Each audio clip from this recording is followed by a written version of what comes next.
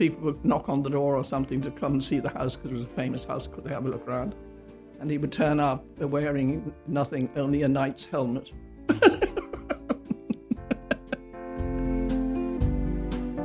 Hello and welcome to the Country Life podcast. I am your host, James Fisher. My guest this week to talk about all things property, one of the mainstays of the magazine, is our long-standing property correspondent, Penny Churchill. Welcome, Penny. Thank you, James. Good to be here. Well, it's very good to have you. I often tell people at parties, when they ask me about you, which they often do, that you have been doing this job almost as long as I have been alive. So just in terms of, writing for Country Life, when did you do your first property market column? 1992, I think. 1992, that was the year I was born, so you have been doing this as long as I've been alive. Oh, wow. In the early days, it was it was one page of property market, because nobody everyone was all about the very grand architectural writers, etc. And one page and one picture, and that was it. Right? And so nobody else wanted to do it, so I grabbed the slot and I've hung on to it ever since. Yeah, and it's been relatively successful. I must say you've got 3 pages and 3 pictures now. I know. Yeah, absolutely. Not bad. Yeah, not bad at all. 300%.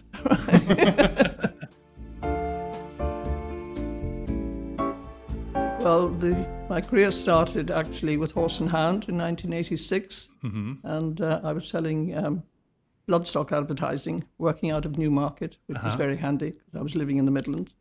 And then I eventually signed up with Horse and Hound as advertisement manager. Yeah.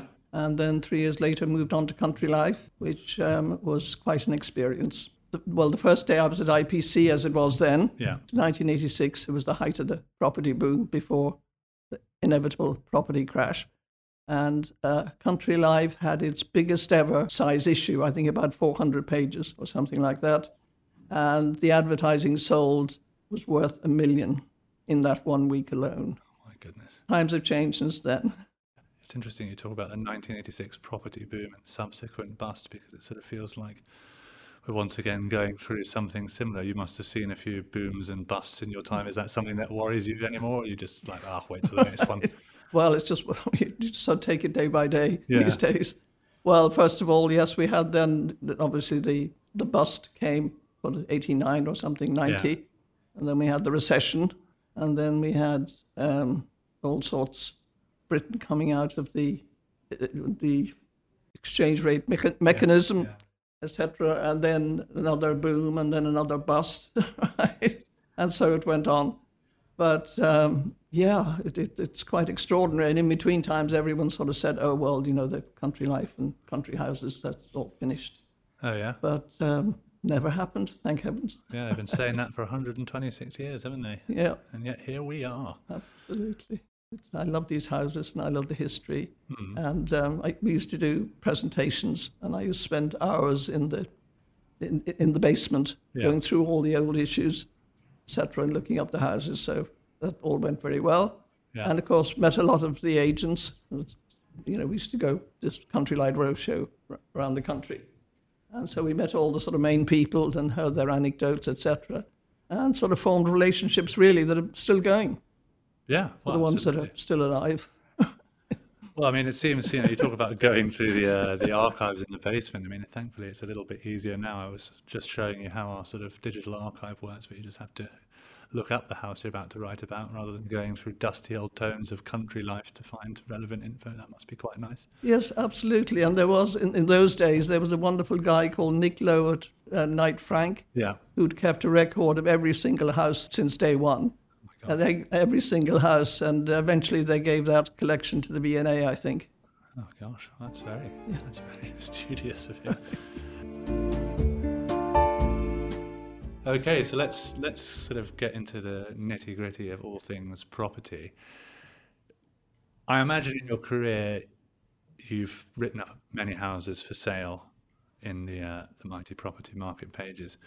Okay, but I mean, is there a sort of personal favourite property, or to make it slightly simpler, a type of property that, when it comes across your desk, you go, wow, I really want to write about this? Yeah, I mean, it's obviously the historic ones, Yeah. the great ones that have come up sort of once in a lifetime. Mm-hmm. And actually, funnily enough, there's one, Waterton House, which is completely against the run of play this year. Yeah. This was a Walpole house in Norfolk, Uh-huh. and with an estate, etc. I think it's 10 or 15 million. All right. Okay. Stratton Parker. Yeah. And it was sold within 3 months. I mean, obviously, I imagine one of the locals, I don't know the details yet, Yeah. but I mean, it was sold, which is absolutely extraordinary. An amazing house. And I love the old Georgian houses. Yeah. And, the ones that have historic connections with Napoleon or whoever. Yeah.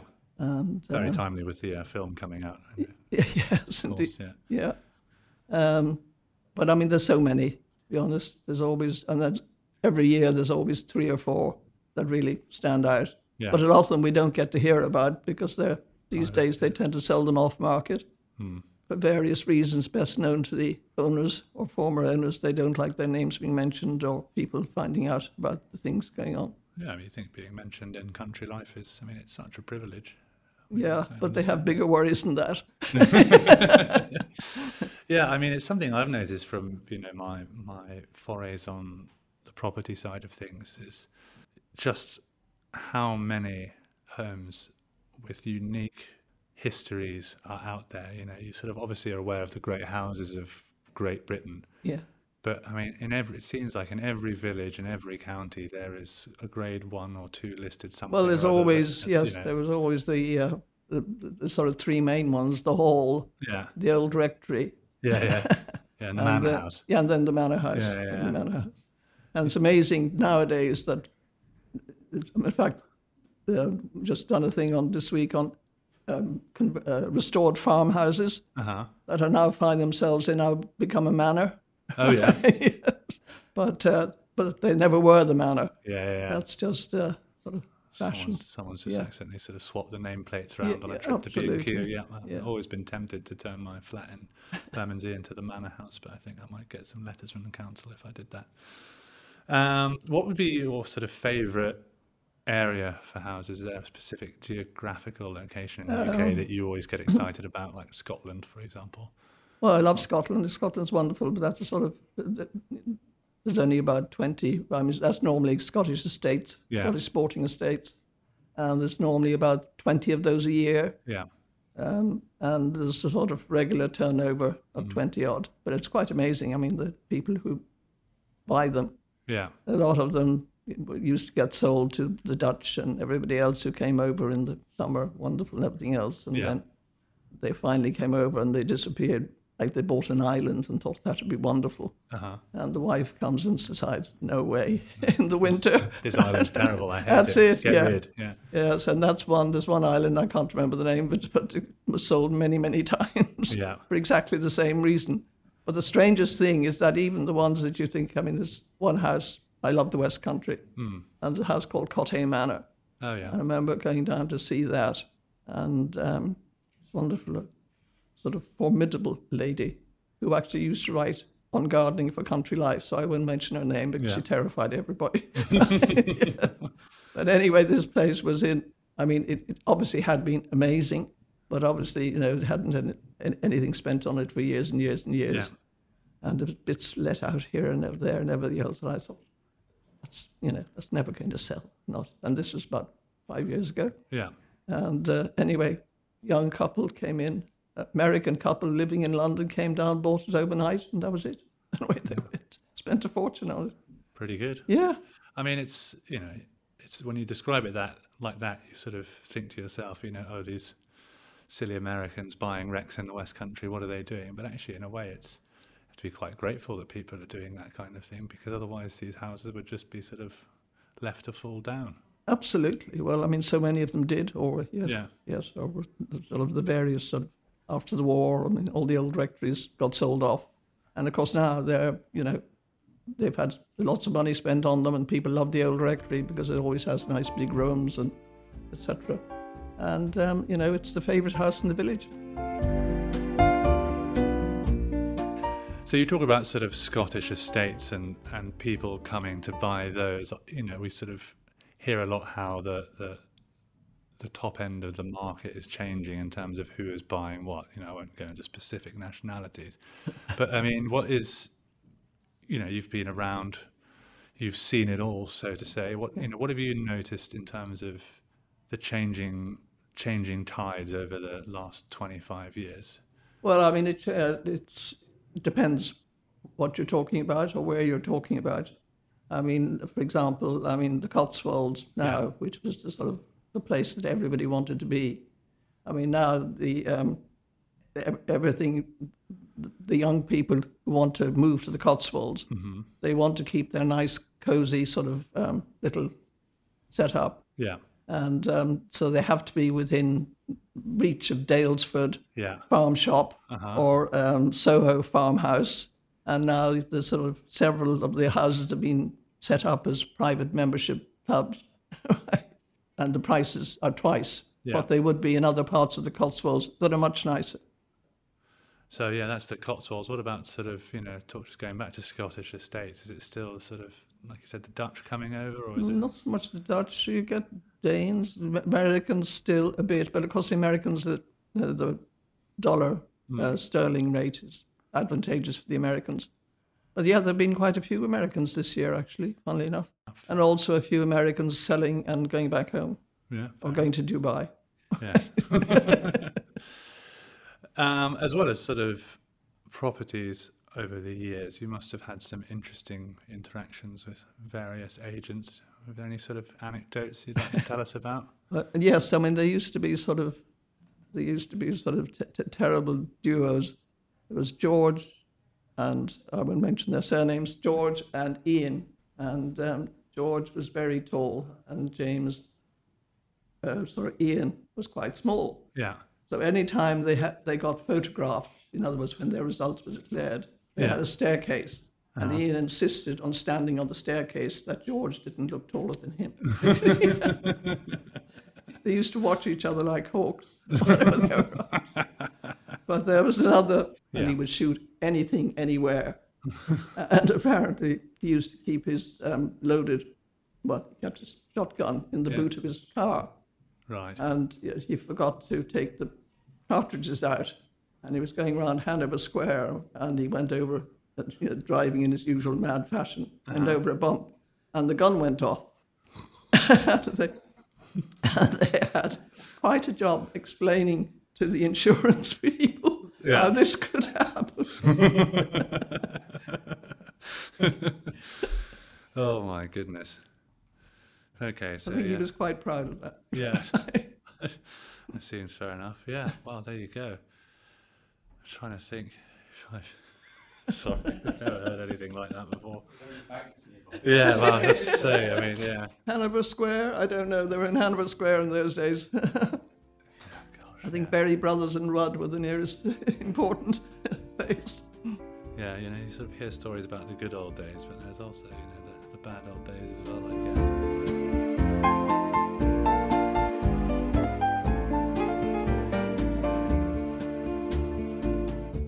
So obviously you do, you know, when you write about your houses for the magazine, you do a fair bit of research.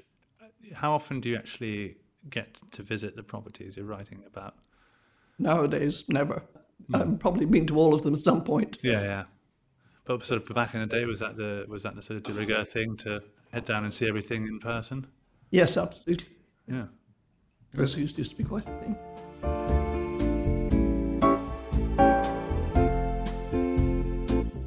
So, you know, we've talked about agents, we've talked about the market. What about the owners? Because you obviously speak to some of them quite a lot as well. Not as much as I used to. But yes, you meet some very interesting people. I mean, some amazing people, actually. I mean, there's the house down in Herefordshire, actually. And this member of the Bulmer family owned it.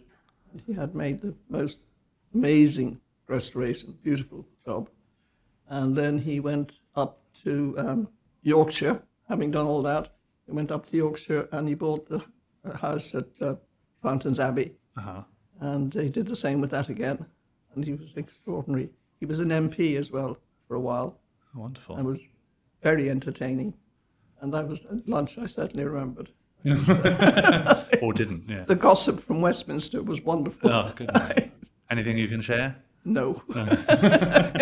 It goes with me to the grave. Yeah, very good. That was a test and you passed. Yeah. Oh, actually, another very funny one was Peter de Savary. He's died now. But Bobby Tracy, he set that up. And this Havells agent, guy called John, the Welsh guy. Anyway, he was absolutely terrified of Peter. He was trying to sell the houses on the estate. And anyway, Peter then bought an estate in the Cotswolds. Yeah. And I went and had lunch there a couple of years ago when he was selling it. And apparently he didn't quite sort of settle into the local community very well, because he had a habit of turning up. People would knock on the door or something to come and see the house, because it was a famous house. Could they have a look around? Yeah. And he would turn up wearing nothing, only a knight's helmet. Oh, goodness. We talk about properties that you've written about. Is there any properties you've walked into or seen that you thought, oh, maybe I'd like to buy this for myself? Not really. No? You're very happy where you are? Well, not the sort of houses I normally sort of lucky enough to specialise in. I could never afford to buy. Yeah, no, I get that as well. Yeah. I get that as well. But I mean, actually, funnily enough, we had sort of various houses, but never really liked any of them. Mm-hmm. And then I decided 10 years ago, I'm going to have a look at Ireland,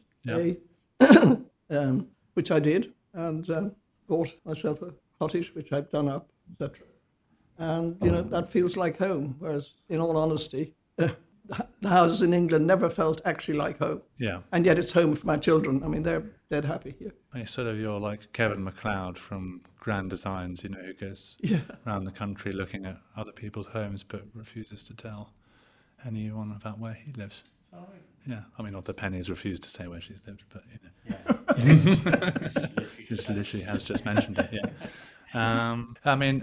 Just to sort of wrap up, would you have any advice for prospective buyers looking at the sort of top end of the market, or any end of the market really? How to spot a wreck that is unsavable? How to tell, real Robert Adam interior from a fake one, that kind of thing? I'm afraid I'm not I'm not an architectural writer, so basically I'm afraid I'm the sort of the middleman. Yeah. I mean, I rely on the agents to tell me the houses that are coming up. So basically, I rely, and hopefully they'll tell me far enough in advance so that I can plan it in, because otherwise, if I wait until the house is on the market and they've got the brochure and everything else, well, then it's all stale news, really. Yeah. So it's sort of keeping good relations with the agents, who are, pretty amazing. Yeah. And they'll also, if there is sensitive material, I mean, they'll tell me what the background is, which means you don't drop a clanger. And, we respect their problems, and they look after us, basically.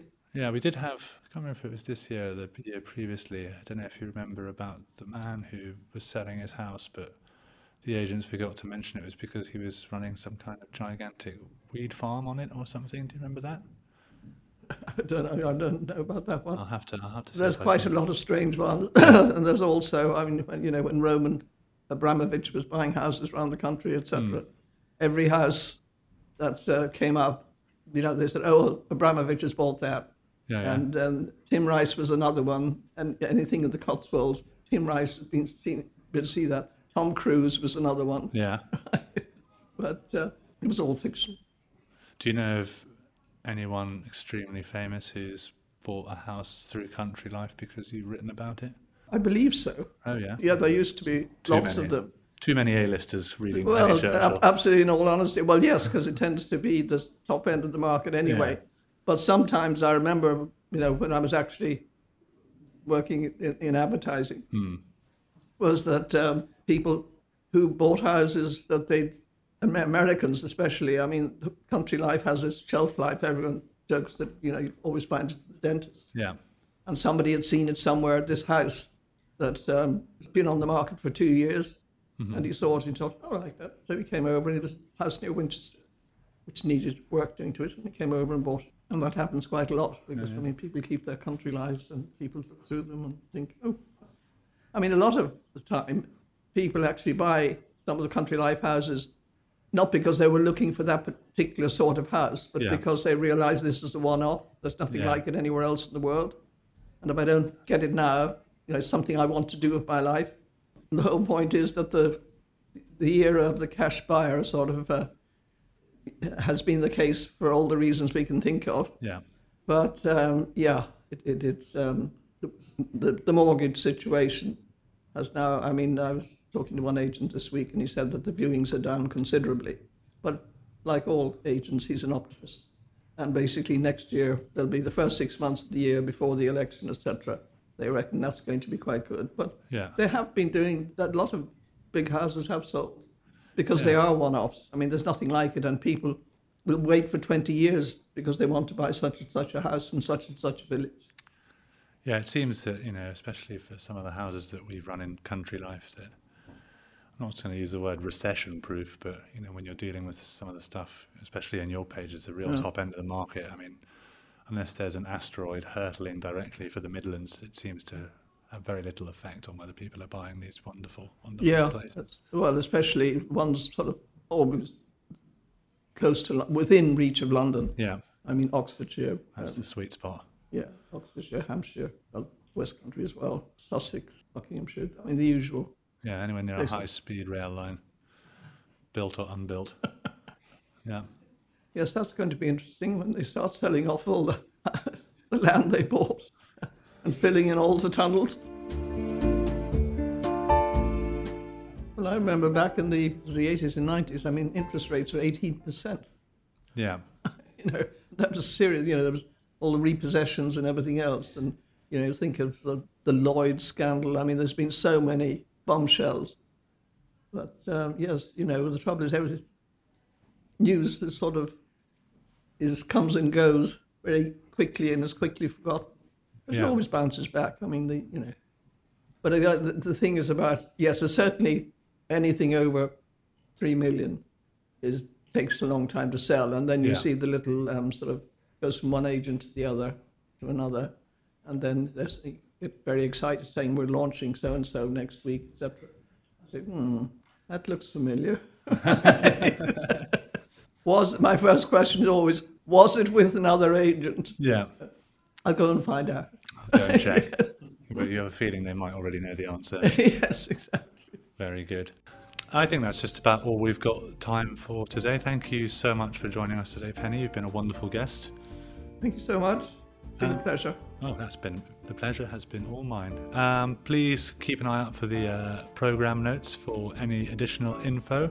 Thank you very much for listening, and we will be back next week. Thank you and goodbye.